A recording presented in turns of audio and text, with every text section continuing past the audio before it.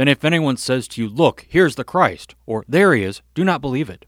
For false Christ and false prophets will arise and perform great signs and wonders, so as to lead astray, if possible, even the elect."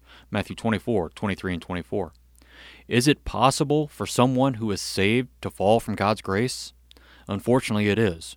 While Jesus says, "No one will snatch them out of my hand," he elsewhere says that the wedding guest without the garment of faith will be cast out into the outer darkness. No one may snatch us out of his hand, but that doesn't mean we can't jump out of his hand. It is faith that brings us into the kingdom of heaven. Without faith, we cannot enter heaven. Unfortunately, there are many who have been raised in our churches and succumbed to the worldly social pressures and left the faith. Baptism isn't enough. We need faith to go along with it. Many have been baptized that have fallen away from the truth of the gospel.